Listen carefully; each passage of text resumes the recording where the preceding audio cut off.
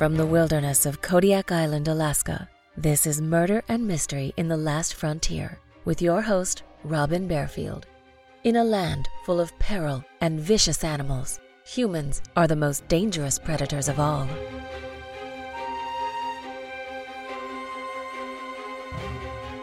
What would you do for love? What if someone stands between you and your heart's desire, and the person in the middle is your true love's estranged spouse? What if the woman you love and her spouse try to rekindle the flames of their damaged marriage, and you must think of them together?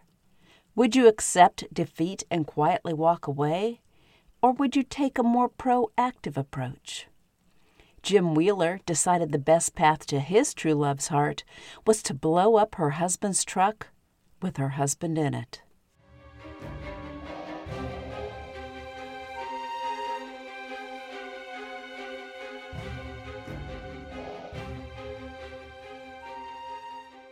Welcome to Murder and Mystery in the Last Frontier.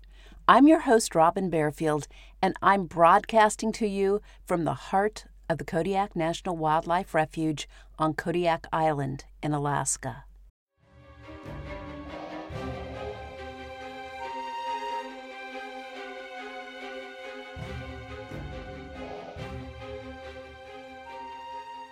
The town of Wasilla, Alaska, sits 43 miles northeast of Anchorage, hugging the northern point of Cook Inlet, and nestled in the Matanuska-Susitna Valley in the south-central part of the state.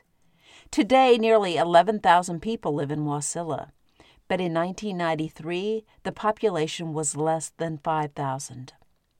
On October 18, 1993, a bomb exploded in Robert Hank Dawson's pickup moments after he entered the gates of the Alcantara Armory in Wasilla, where he worked. Dawson, a 50-year-old National Guardsman, died instantly from the blast. The Alaska State Troopers, the FBI, and the Bureau of Alcohol, Tobacco, and Firearms quickly began investigating the explosion, and they soon discovered remnants of a bomb and a radio receiver in Dawson's demolished truck. Authorities knew someone planted a bomb in Hank Dawson's truck and then detonated it with a remote-controlled device when Dawson drove to the gates of the armory. Who hated Dawson enough to obliterate him with a bomb? Calls soon flooded Trooper headquarters, suggesting authorities put James Wheeler at the top of their suspect list. James Wheeler, 62, moved to Alaska in 1952 while in the Air Force. In 1956, he began serving as a law enforcement officer in the Alaska Territorial Guard. His original role in the Guard was to enforce fish and game regulations during the era before Alaska became a state. Wheeler retired from the Guard in 1972, and after working as a security guard for a few years, he became an expediter for the Anchorage Street Department. Esther, his wife, worked as a secretary at Elmendorf Air Force Base, and the couple lived near Cheney Lake in Anchorage until they retired in 1988. Wheeler's son, Gary, became an investigator with the Alaska State Troopers. Once Esther and Jim retired, Esther insisted on moving south to Sequim, Washington. Soon after the move to Sequim, Esther learned she had cancer, and she died 2 years later. Esther's death hit Jim hard, and he decided to move back to Alaska where he would be closer to his son. He bought a house in Wasilla on Golden Dale Drive, and his neighbors across the street were Hank Dawson and his 8th wife, 30-year-old Terry. According to neighbors, Wheeler became good friends with the Dawsons and was a frequent dinner guest at their house. Hank and Terry Dawson suffered marital problems in the summer of 1993, and Hank temporarily moved out of the house to live in Anchorage. After Hank walked out on her, Terry immediately called her neighbor, Jim Wheeler, to cry on his shoulder. Perhaps Terry considered her relationship with Jim platonic, but friends say Jim fell hard for Terry. Jim apparently could not keep his emotions to himself because he told anyone who would listen that he was in love with Terry Dawson. Meanwhile, Terry and Hank decided to work on their marriage, and Hank moved back into their Wasilla home over the 1993 Labor Day weekend. By this time, Jim Wheeler's feelings for Terry had grown into an obsession, and he told several people that he could not stand to think of Terry and Hank in bed together. Hank died in the explosion only 4 weeks after returning to live with Terry in Wasilla.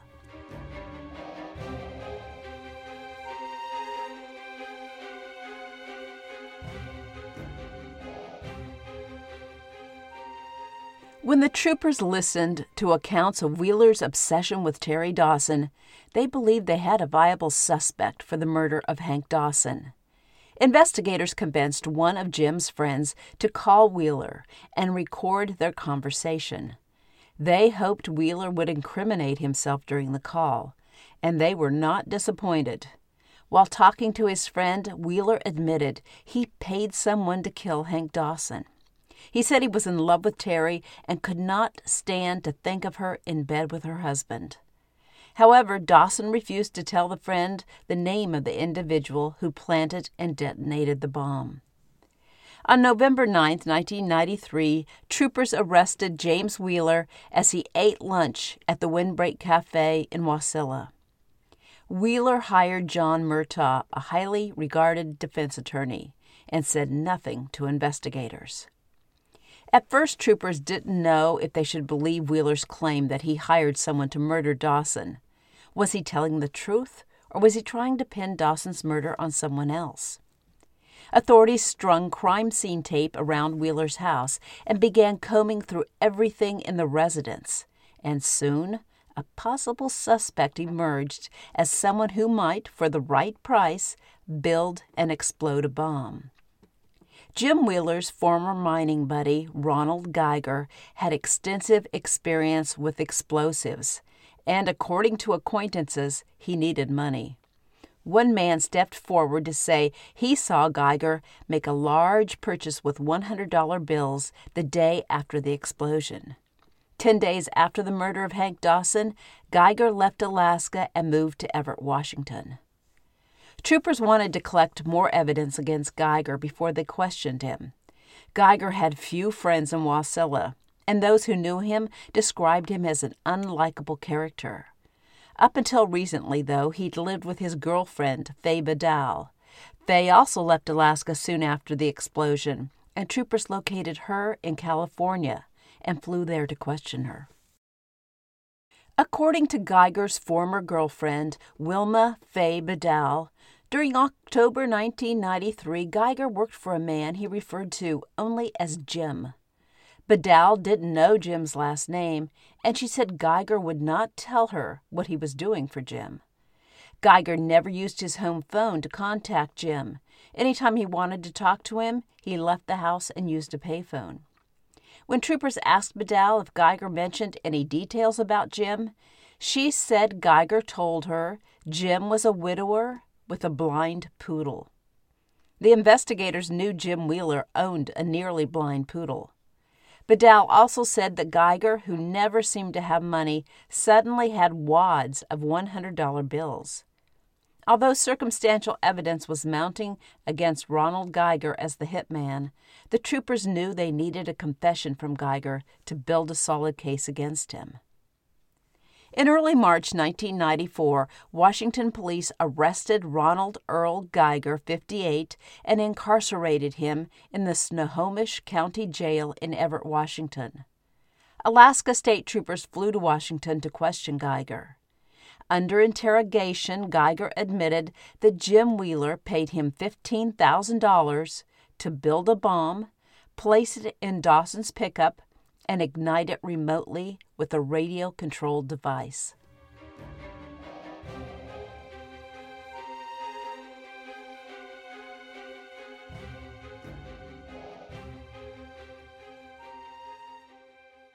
Let me pause a moment to thank the brilliant folks at the puzzle game app Best Fiends for sponsoring Murder and Mystery in the Last Frontier. I appreciate your support. I enjoy our summer-fall tourism season, but we put in long hours and I get very tired. We began our season this year by working 45 days straight with only a 1-day break toward the beginning of the stretch. We finally have a few days off now before our last 2 weeks. When I get home after a long day on the boat, I have to process the fish our anglers caught. By the time I finish that chore, I am dead tired. But before I fall asleep, I spend a few moments with my best fiends. With my tired brain, I can't say I'm moving through the levels very quickly right now, but playing the game relaxes me, and my cheerful, funny fiends make me smile before I close my eyes. If you haven't tried Best Fiends yet, I highly recommend it. It's a bright, colorful puzzle game. At first glance, it appears simple, but the game is quite challenging. Since we have limited internet, I play the game offline, but you can also play online for a more interactive experience. Best Fiends is a great way to relax and re-energize. Give it a try. Engage your brain with fun puzzles and collect tons of cute characters. Trust me, with over 100 million downloads, this 5-star rated mobile puzzle game is a must-play. Download Best Fiends free on the Apple App Store or Google Play. That's Friends without the R. Best Fiends.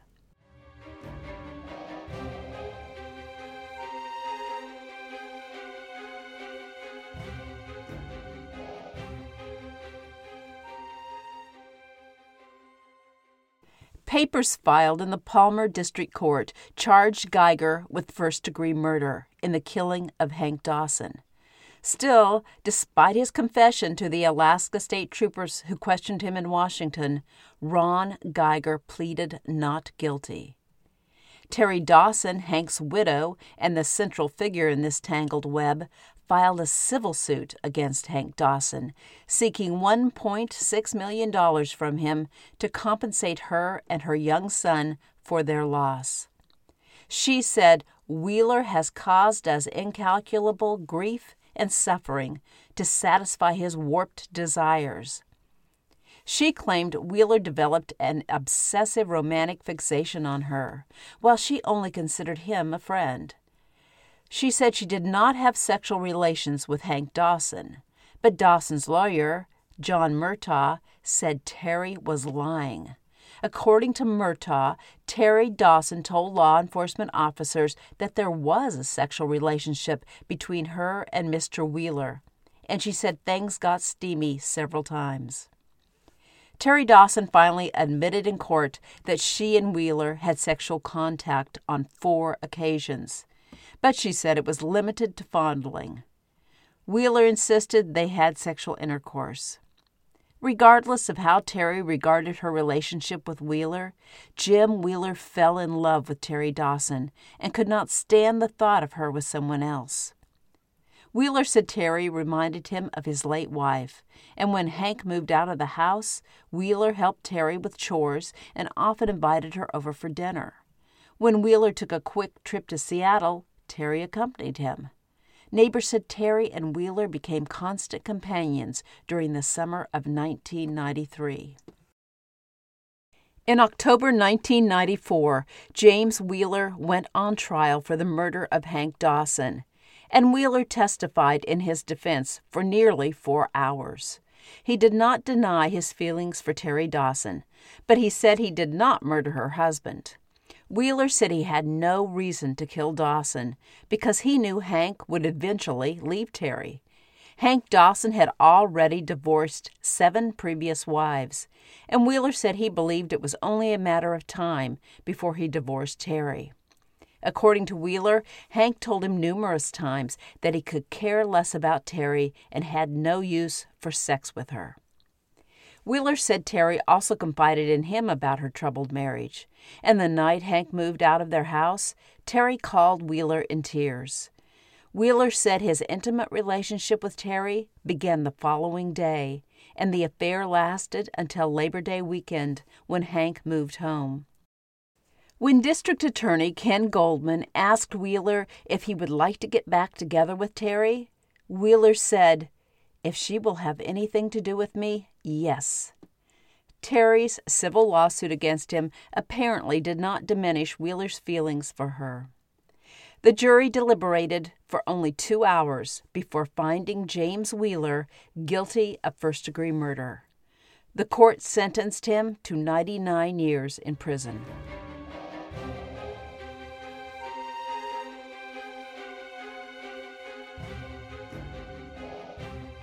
The road to justice for Ron Geiger, the man who built, planted, and exploded the bomb, proved rocky. The state of Alaska initially charged Geiger with the first-degree murder of Hank Dawson. When Alaska state troopers interviewed Geiger at the Snohomish County Jail in Everett, Washington, he confessed to planting and igniting the bomb that killed Hank Dawson. Still, he later pleaded not guilty to the crime. Unfortunately, Superior Court Judge Beverly Cutler threw out Geiger's confession because the troopers did not tape the first 95 minutes of the original 2.5-hour interview with him when he confessed to the crime. According to Alaska law, officers must tape record interrogations of people in police custody. But as long as the incarcerated individual knows he is talking to a police officer, the officer does not need to tell him he is being recorded. The law differs in Washington state. In Washington, police must ask the suspect's permission to record. District Attorney Ken Goldman said the troopers were afraid Geiger would refuse to talk if he knew they were recording him, so they followed Washington law and did not tape him for the first hour and a half of his interview. They then turned on the tape recorder for the remainder of their interrogation. Judge Cutler said there was nothing she could do. Since the troopers did not tape the entire interview with Ronald Geiger, she had no choice but to rule his confession inadmissible in court. Goldman knew the state's case against Ronald Geiger rested on shaky ground without the interview. Without Geiger's confession, Goldman only had circumstantial evidence, including Geiger's former girlfriend's testimony. Faye Bedell not only claimed Geiger worked with a man named Jim on a secretive project, but she said she heard Geiger on the telephone discussing explosives with Jim. Goldman also had the testimony of the man who saw Geiger make a large purchase with $100 bills the day after the explosion. These scattered pieces of information meant little, though, without Geiger's confession.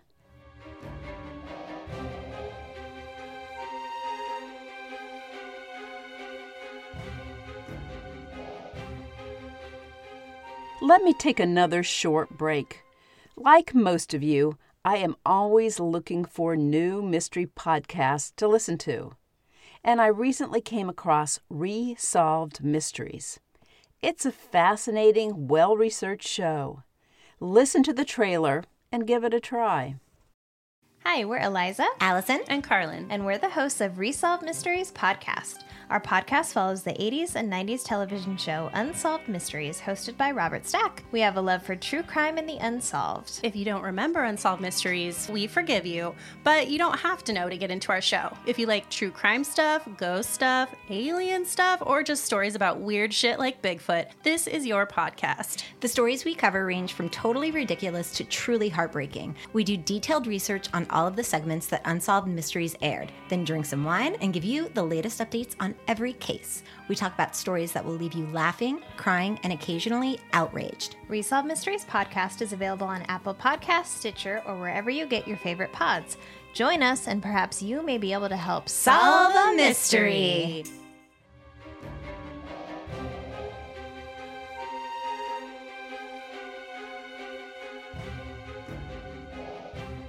After the Alaska Supreme Court refused to review Judge Cutler's decision concerning the admissibility of Geiger's confession, Goldman contacted federal prosecutors and asked them to take a look at the murder case against Ronald Geiger.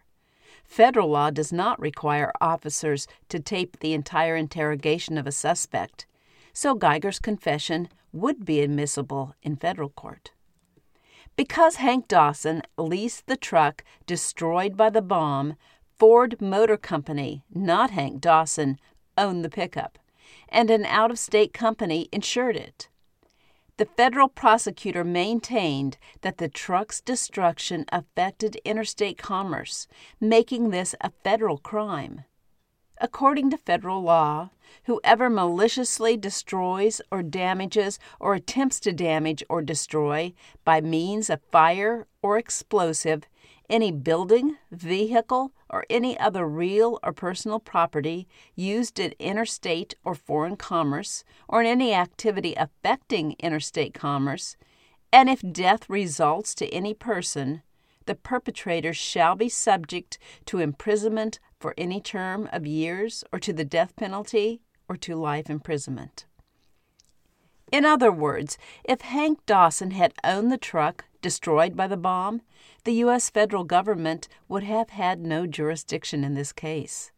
Since he leased and insured the vehicle from out-of-state companies, its destruction affected interstate commerce, allowing the federal government to bring a lawsuit against Ron Geiger. U.S. Attorney Robert Bundy charged Ron Geiger with 5 felony counts in connection with the death of Hank Dawson. These included illegally making a bomb, possessing a bomb, and using a bomb to commit a violent crime. The court also charged Geiger with maliciously destroying Dawson's truck and affecting interstate commerce. Ronald Geiger was convicted in federal court of malicious destruction of a vehicle used in and affecting interstate commerce, using and carrying a firearm connected with a crime of violence, and possession of a destructive device. The judge sentenced him to life imprisonment, plus a term of 30 years. Geiger appealed the verdict and questioned the federal court's jurisdiction, but the appeals court did not overturn his conviction.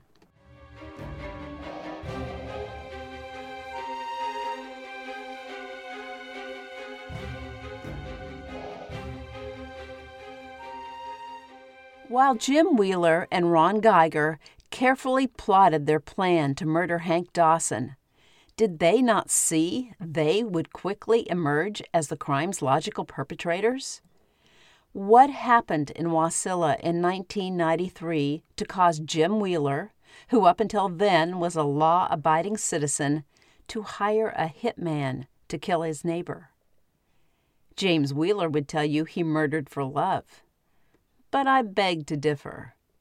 3 of the oldest and most common criminal motives spawn the murder of Hank Dawson: sex, jealousy, and greed.